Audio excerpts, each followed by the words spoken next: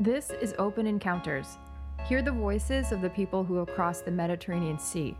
Now they're on their next journey of settling their lives in Italy and beyond. Their voices on Open Encounters from migrants of the Mediterranean.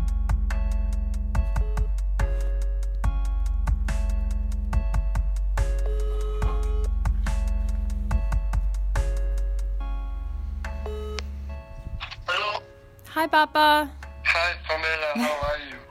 I'm well. It's nice to hear you today. Thanks for having this second conversation with us. How are you? I'm fine. Awesome. Well, today I wanted to talk about something a little more specific. Yesterday we talked about a bit about COVID and how your work life is there in Germany. But today I wanted to ask you, since we have a little bit more time to do it, about this topic of racism, and this comes in light of the murder of George Floyd, as we've been covering on this show for the past couple of weeks, and the expansion of the Black Lives Matter movement, and just seeing the global response to it. I thought I had been thinking of all of you and wanted to create more of a space for you to talk about that, about how racism has affected you personally in your life, because I know that it's so different when you come from Africa, you're from Sierra Leone, and how you encountered that on your journey, both, through other countries in West Africa and of course in Libya, and also in Italy and in Germany. So I wanted to make some time so we could talk about how that really affects you and what your thoughts are as you watched the unrest really unfold in the U.S. a few weeks ago and then across the globe. It is something that is, how can I say, it's a global problem, I call it another pandemic that we cannot see, that is affecting us globally, Mm-hmm. That is such a great way of saying it. Yeah, since when I was young, since when I was in Africa, I always have this feeling, in the white world, in Europe, in America, everywhere in the world, these people are so different. We think different things about white people, they are people with high education, they are people with high intelligence. You will never thought of something like racist within them. Where I am living now in Germany, I'm telling you, you can ask anybody that you want. Mm-hmm. Up till now, even if you want to have a chat with somebody, just for example, you will say I just met you. I say hello. Mm-hmm. Can you show me where these places? You will see. She will tell you. She or he will tell you go away from me, from their language. Some of them, you will hear he will tell you, go away from me. Me, I don't want to talk to a black somebody. Yeah. Something like this. And the other funny thing is, sometimes you will want to have some fun, you want to party with your friends, Sure, of course. Yeah, and you something now, today I have friends, maybe they come to visit me, I want them to be happy. Let's go to the club or let's go to some bar, you go, they will tell you you are not allowed to enter. And if you ask them what are the reasons that I am not allowed to enter, you will hear they will tell you we are not going to waste our time to tell you because it is needless, Something like this. And what is the reason? So you've gone to clubs in there, and is this in Munich? Is this in Passau? Where in Germany did you encounter that? Right where I am living in Passau, Munich. I have been in Munich 2 times.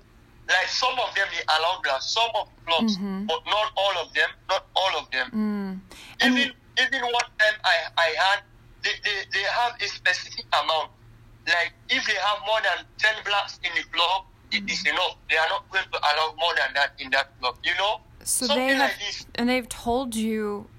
Did they give you any reason why that is? I mean, that's discriminatory. They can't. Yeah, sometimes they told you when they want to make excuse, they will tell you like, because me, I find it really stupid, you know. They will tell you we have a specific party. And they told you they have a special party, but there are another people who are going in. There are some German people who are not racist. They will testify that what they are saying is not true. They are ultimately racist because they don't want to win. You know, something like this is very funny, you know. That's unbelievable. I don't think it's something that a lot of people are thinking about this day and age, that if you go to a club for the color of your skin, or perhaps because they know you're from the migrant community, they're not going to let you into a place that's free for all. So this is important that we take note of what's happening right now. And this is a common thing that happens to you when you go out with your friends for a night of fun? Yeah, it happens most of the time. You know, like, it is really funny. These people, don't get me wrong, there are some people who are German who are really nice because I'm playing football. Like, the people I know, they are really nice. You know, like, there are difference between nice and racist, you know. Sure. Somebody might like you, but in another way around, they will have some friends that are around. Can you imagine? For example, you are talking with a girl in the street. You will see sometimes her friend will come and tell her in a German language, "Hey, why are you talking with the foreigner, more especially like a black?" You know, like, they see black people like they are not like the humans. They do not deserve anything good in their life. You know, something. They have this kind of thinking in their mind. Wow. Like, black people, we only know how to cause problem, and nothing good come out of us. You know, like, it is really sad. These people, the way they think about us, really sad. It's really sad. It's outrageous. It's outrageous, in fact. But yeah, not all about Germany. I think the whole of Europe, but the whole of Europe. Look at what is happening in America. I can't believe it. Yeah, and I think this is what this is why this time is so difficult, is because I feel like we've all been saying for a really long time, I can't believe it, but it's time to start believing it, because what you see there is real and what we see here is real, and it's got to change. Everybody needs to be greeted and met on the same level. Nobody's more exceptional than the other. I didn't know that you encountered so much racism there in Germany. And I think this is a lot to do, again, with the fact that most of the people I am still speaking to are in Italy. So I hear more stories from, on the ground in Italy and how things are dealt with in the Italian society and culture. But obviously, this is something that no country has any monopoly on. No one country deals with racist norms like this. How has it been different for you in Germany versus in Italy? Because you spent some time in Italy as well. I only spent like 2 weeks in Italy. Oh, just 2 weeks? Only 2 weeks. Okay. And did you have any impression of society there? Sincerely, I don't want to make any false assumption about Italy. That's fair. I have only been in Italy like only 2 weeks, and at that time, like, I was like, let's say, like, I don't know anything. Yeah. Because I was not moving around. Like, all the 10 days I was staying in camp, I only went down like 2 times, 1 time, and I see people in the street. I did not get to know anybody, until I leave Germany. So that kind of experience I do not have about Italy, so I cannot compare between Italy and Germany, because I want to be sincere, you know? That's fair. That's fair. And so before... Go ahead. No, just say what you want. No, it's up to you. You're free. You can say whatever you like. What I'm about to say, or what I'm going to say is, Germany is a country, like, like, if you know, like, somebody, like, even if before you have a friend, they will try to know you, like, they think, like, you are, any black they saw, they think he is aggressive, he is arrogant, he is not friendly, but the mere fact they talk to you, and you respond very politely, you start making friends with them, they will say, oh, confess and they will tell you, hey, sorry, I thought like you are not nice. You know, some of these kind of things, they have like bad impression about us. Yeah. And it's really... So, Baba, I have a question. So then do you feel pressure as a man from West Africa in Germany? Do you feel pressure to behave differently or be more polite or try to behave more kindly to people simply because you know that there's the expectation that people think that you're going to be bad or something like this? Do you feel pressure to act a different way? You know, like me, I am that kind of person who is not arrogant. I try all means. All means. But sometimes they push you to the wall. But I'm not going to fight. Because even if you fight, it doesn't make any difference. It only put you in more problems. You know, like the best way I believe to treat people who make races at me is I will treat you like in a more sensible way. I'm not going to insult you. I'm just going to tell you the truth. And if you tell them the truth, it's going to hurt them, you know, like, and they will tell you something that is really, you know, it's really painful. So sometimes I swallow my pains and I just leave them. And I say they are just a distraction to my life. That's the only way. I mean, that's really big of you, but I also want to acknowledge that it seems like there is still, like, you know, like I said, you're under a lot of pressure to never fight, to never say anything negative, to never do anything that anybody could perceive as negative or bad, even if you're angry, even if you're hurt, simply because people are waiting for that. They're waiting for you to do something bad, you know, because then you live up to their expectation, or a stereotype anyways, of being somebody who's violent or something like that. And I want to say that I think, it's unfair that that you would have to live that way when that same standard isn't put to other people. Yeah, you know, they have law. They have good law system in Germany. The police are very active. But the thing is, in each and every case, there must be some sort of evidence.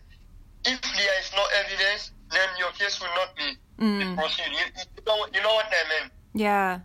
Can I ask you about... go ahead. And that's the only thing.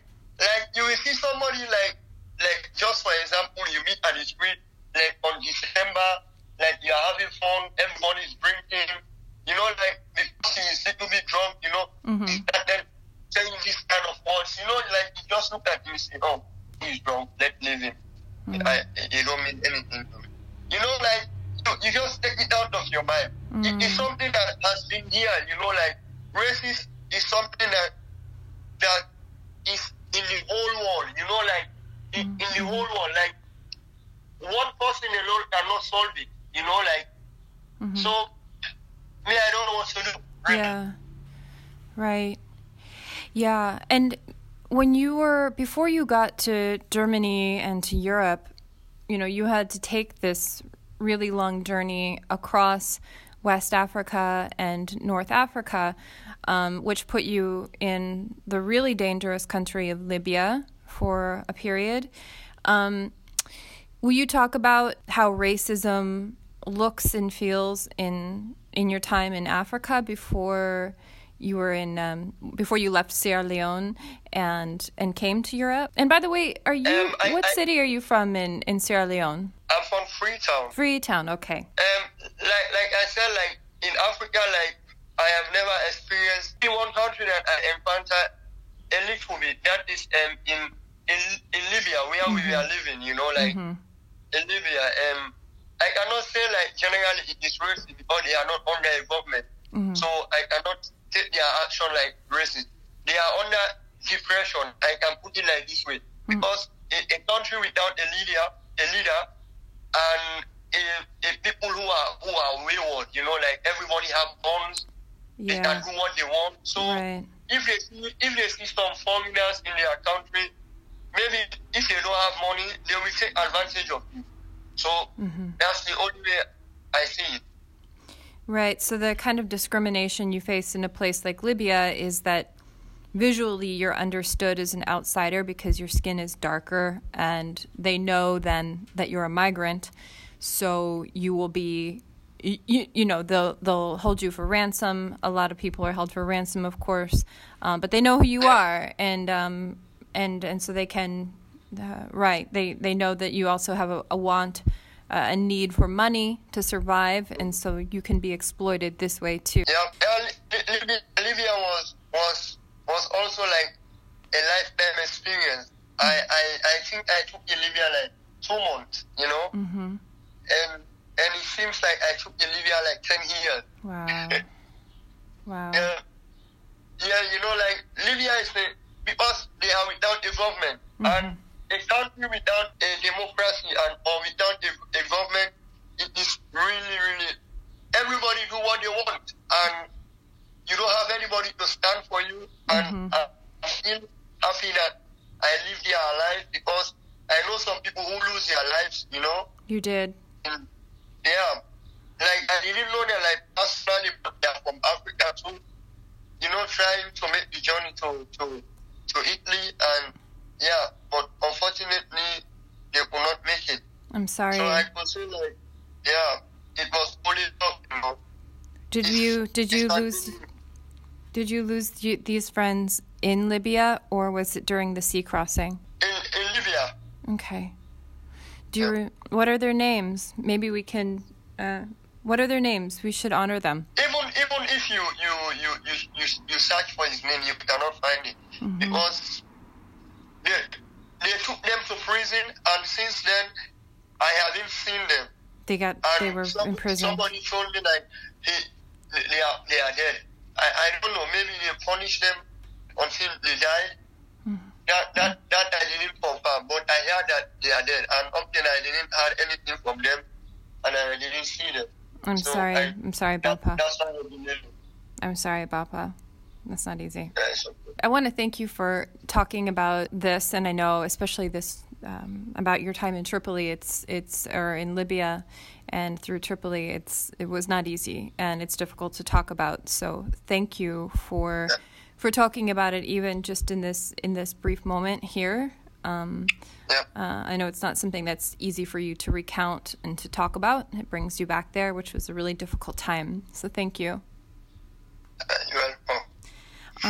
Bapa, and thank you for being a guest again on this episode. We're really happy to have you, and we're really happy you're here. And thank you. The pleasure is all mine. And I'm really looking forward to speaking again, and hopefully speaking again in person when I can get there. Hopefully. All right. And you know that I'm here anytime, so if there's ever anything that you wish to talk about again on the show, you are welcome anytime. Thank you. All right. Then I'm wishing you a good day, and we'll speak soon. Okay, Bapa? Bye-bye. Okay, ciao. Tschüss. Thank you for listening to Open Encounters from Migrants of the Mediterranean. You can follow Migrants of the Mediterranean on Instagram, Facebook, and Twitter. If you like Open Encounters, go to Apple Podcasts and subscribe, rate, and review. Open Encounters is produced, written, and edited by me, Pamela Kurpius. Editorial and outreach by Nick O'Connell. Music by Giovanni Escalera. To read every story and to donate to humanitarian storytelling, go to migrantsofthemed.com. That's migrantsofthemed.com.